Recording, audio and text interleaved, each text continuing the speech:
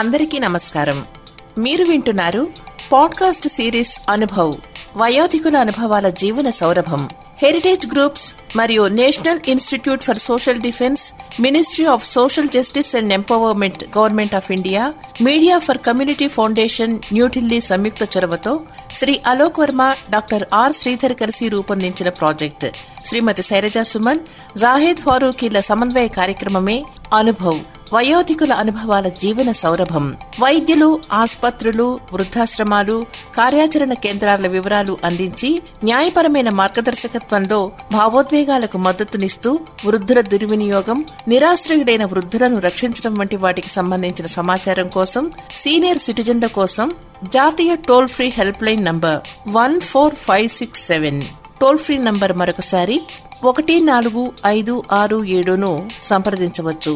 Heritage foundation Hyderabad సమర్పణలో అనుభవ్, వయోధికుల అనుభవాల జీవన సౌరభంలో మిమ్మల్ని ఇప్పుడు పలకరిస్తున్న వారు ఆకాశవాణి విశ్రాంత అనౌన్సర్, కార్యక్రమ రూపశిల్పి, జాతీయ స్థాయిలో 10 ఆకాశవాణి వార్షిక పురస్కారాలు అందుకున్న రామం ఎస్బి శ్రీరామమూర్తి. అందరికీ నమస్కారం. రేడియో ఎంత చిన్న మాట, ఎంత గొప్ప లింక్. నిజంగా 8 బ్యాండ్ల మా చిన్నప్పటి మర్ఫీ రేడియో నుంచి నెమ్మదిగా పరిణామ క్రమంలో మారుతూ ఇప్పుడు అరచేతిలో అమరే సెల్ ఫోన్లో శాటిలైట్ రేడియో వరకు కూడా ఎంత గొప్ప పాత్ర రేడియోది. ఎంత విడదీయరాని బంధం మనిషికి కూడా మధ్య, ఎంత చక్కటి లింక్ ఇది. అందుకే వరల్డ్ రేడియో డే ఇటీవల జరుగుతున్నప్పుడు ఒక ప్రైవేట్ ఎఫ్ఎం ఛానల్ వాళ్ళు నన్ను ఇంటర్వ్యూ చేసినప్పుడు వాళ్ళకు ఒక మాట చెప్పా. అదే ఇప్పుడు కూడా చెప్పాలనుకుంటున్నాను. I drink radio, I eat radio, I sleep radio. నిజానికి నాది audio visual line, radio line కాదు. మద్రాస్ ఫిల్మ్ ఇన్స్టిట్యూట్లో 1965 నుంచి 68 వరకు 3 years కోర్స్ చేశాను. సౌండ్ బ్రాంచ్లో స్పెషలైజ్ చేశాను. కానీ ఎప్పుడైతే ఫిల్మ్ మీడియంకి గుడ్ బై చెప్పేసి ఈ రేడియోని ఆప్ట్ చేసుకున్నానో, నా కళలు అన్నిటినీ వాస్తవం చేసే అపూర్వమైన అవకాశం ఇచ్చింది రేడియో. అందుకు అమ్మలాంటి ఆకాశవాణికి ఎప్పటికీ రుణపడి ఉంటాను నేను. నా పూర్వ చరిత్ర కొంచెం చెప్పాలి మీకు. మాది ఆంధ్రప్రదేశ్లో వెస్ట్ గోదావరి జిల్లాలో తణుకు అనే పట్టణానికి దగ్గర 7 మైళ్ళ దూరంలో ఒక పల్లెటూరు కండవరిలో పుట్టాను నేను 3/6/1945లో. అక్కడ స్కూల్ ఎడ్యుకేషన్ అయిపోయిన తర్వాత కాలేజీ కోసం నెల్లూరు వెళ్ళాను. అక్కడ ఎడ్యుకేషన్ అయిపోయిన తర్వాత ఎంఎస్సీలు, బీఈడీలు ఏం చేయకుండా మద్రాస్ ఫిల్మ్ ఇన్స్టిట్యూట్లో చేరాను. ఫిల్మ్ అంటే ఇంట్రెస్ట్ ఉండటం మూలని, సౌండ్ మ్యూజిక్ అంటే ఇంట్రెస్ట్ ఉండటం మూలని. అందుకు తగినట్టుగానే సౌండ్ బ్రాంచ్లో 1968లో బెస్ట్ స్టూడెంట్ అవార్డు తీసుకున్నాను. ద హౌస్ అనే కథ రాయటం మూలాన బెస్ట్ స్క్రిప్ట్ అవార్డు కూడా తీసుకున్నాను. ఎవరి దగ్గర నుంచో కాదు, ప్రముఖ ఏవిఎం సంస్థ అధినేత ఏవిఎం చెట్టిఆర్ చేతుల మీదుగా ఫిల్మ్ ఛాంబర్ హాల్లో ఒక ఫంక్షన్లో ఆ అవార్డు తీసుకోవడం జరిగింది. నిజానికి నాది ఆడియో విజువల్ లైన్ అనే చెప్పాలి. కానీ రేడియోలో చేరిన తర్వాత మాత్రం నేను స్టాంచ్ శబ్ద ప్రేమికుడిని అయ్యాను. ఇంతేకాకుండా నా మిత్రుడు, నా కొలీగు బి జయప్రకాష్ గారు విశిష్టమైన నా కార్యక్రమాల్లోని క్రియేటివిటీకి ముచ్చటపడి, సృజనాత్మకమైనటువంటి ప్రొడక్షన్కు ముచ్చటపడి నా కంప్లీట్ అవార్డ్ ప్రోగ్రామ్స్ మీద ఒక డాక్టరేట్ చేశాడు అతను.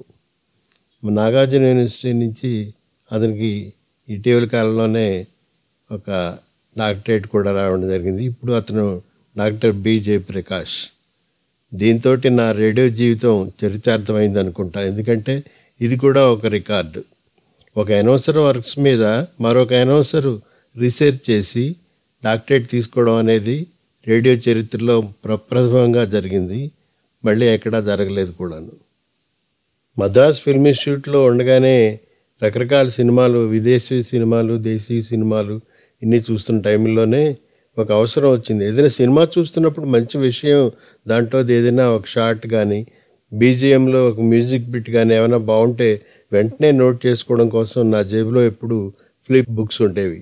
అంటే స్పైరల్ నోట్బుక్ లాంటివి, పాకెట్ సైజు. తర్వాత చీకట్లో రాయడం కూడా నేర్చుకున్నాను. సినిమా వెళ్తున్నప్పుడే ఇంకా ఆగకుండా ఇంటికి వచ్చేదాకా ఆగకుండా అక్కడే రాసేలాగా. నా శ్రీమతి సీతామహాలక్ష్మి ఆ పుస్తకాలన్నింటినీ కూడా చాలా పదిలంగా ఇన్ని సంవత్సరాల నుంచి, సంవత్సరాలే కాదు ఇన్ని దశాబ్దాల నుంచి జాగ్రత్తగా ఎప్పుడు అడిగితే అప్పుడు వెతికి ఇస్తూ ఉంటుంటాను. 1980వ సంవత్సరంలో నీలి నీడలు అనే సృజనాత్మక కార్యక్రమంతో మొదలుపెట్టిన అవార్డు ప్రోగ్రాంల చరిత్ర 2000 వరకు కొనసాగింది. దాదాపు 17-18 ప్రోగ్రాంల వరకు కూడా నేను ఢిల్లీకి పంపించడం జరిగింది. ప్రతిసారి కూడా ఒక ఛాలెంజ్ ఎదురవుతూ ఉండేది. నీల్ లీడర్ ప్రోగ్రాం ప్రొడక్షన్ చేస్తున్నప్పుడు ఒక అర్ధరాత్రి వేళ తుప్పు పట్టిన ఇనుప తలుపు కిటికీ ఒకటి తీయాల్సి వచ్చినటువంటి సౌండ్ కావాల్సి వచ్చింది. అందుకని అప్పటికప్పుడు మెమిక్రీని గుర్తు చేసుకుని నాకు ఇష్టమైంది ఒక తలుపు తీస్తున్న సౌండ్ కూడా అక్కడ ప్రొడ్యూస్ చేయడం జరిగింది. అలాగే మరొక చోట టెన్నిస్ ర్యాకెట్ తోటి టెన్నిస్ ఆడుతున్నటువంటి సీన్ ఒకటి క్రియేట్ చేసినప్పుడు టెన్నిస్ బాల్ సౌండ్ కావాల్సి వచ్చింది, బ్యాట్తో కొడుతున్న సౌండ్. ఇలా అన్నమాట. ఇవన్నీ కూడా చిన్న చిన్నమైనప్పటికీ కూడా అప్పటికప్పుడు ప్రొడ్యూస్ చేసి రావడంతో ఒక ఛాలెంజ్గా ఉంటూ ఉండేది నాకు. ఢిల్లీలో అవార్డుల ప్రధానోత్సవం జరుగుతున్నటువంటి సభకి వెళ్ళినప్పుడు అక్కడ ఇచ్చే cash award, merit certificate, rolling shield కంటే కూడా నన్ను ఎక్కువ ఆకర్షించేది వేరే ఉంది. అదేమిటంటే సైటేషన్. ఏం చదువుతారు, జడ్జెస్ ఏమనుకున్నారు, అది నాకు కావాలి. నాకు చాలాసార్లు ద బెస్ట్ టెక్నికల్ ఎక్సలెన్స్ అని, అలాగే for best utilisation of sound effects and music ఇలా అని నాకు ప్రత్యేకంగా అవార్డు ఇస్తుండేవారు. అది ఎంతో ఆనందాన్ని కలగజేసేది నాకు. నేను మద్రాసులో చదువుకున్న చదువు సార్థకమైందని కూడా అనిపించేది. దాదాపు అన్ని కేటగిరీల కార్యక్రమాలు నేను చేశాను అవార్డుల కోసం. కానీ ఇన్నోవేటివ్ కేటగిరీ నాకు చాలా బాగా ఆకర్షించింది. ఎందుకంటే అందులో ఎన్ని రకాలైన ఎక్స్పెరిమెంట్లు అయినా చేయొచ్చు. నాటకం, సంగీతం, వ్యాఖ్యానం, డాక్యుమెంటరీ ఎన్నైనా కూడా దాంట్లో చేయొచ్చు. అలా చేసిన వాటిలో ముఖ్యంగా ఇన్నోవేటివ్ కేటగిరీ నాకు 6 సార్లు బహుమతులు అందజేసింది. అందుకని ఆ కేటగిరీ అంటే నాకు చాలా ఇష్టం.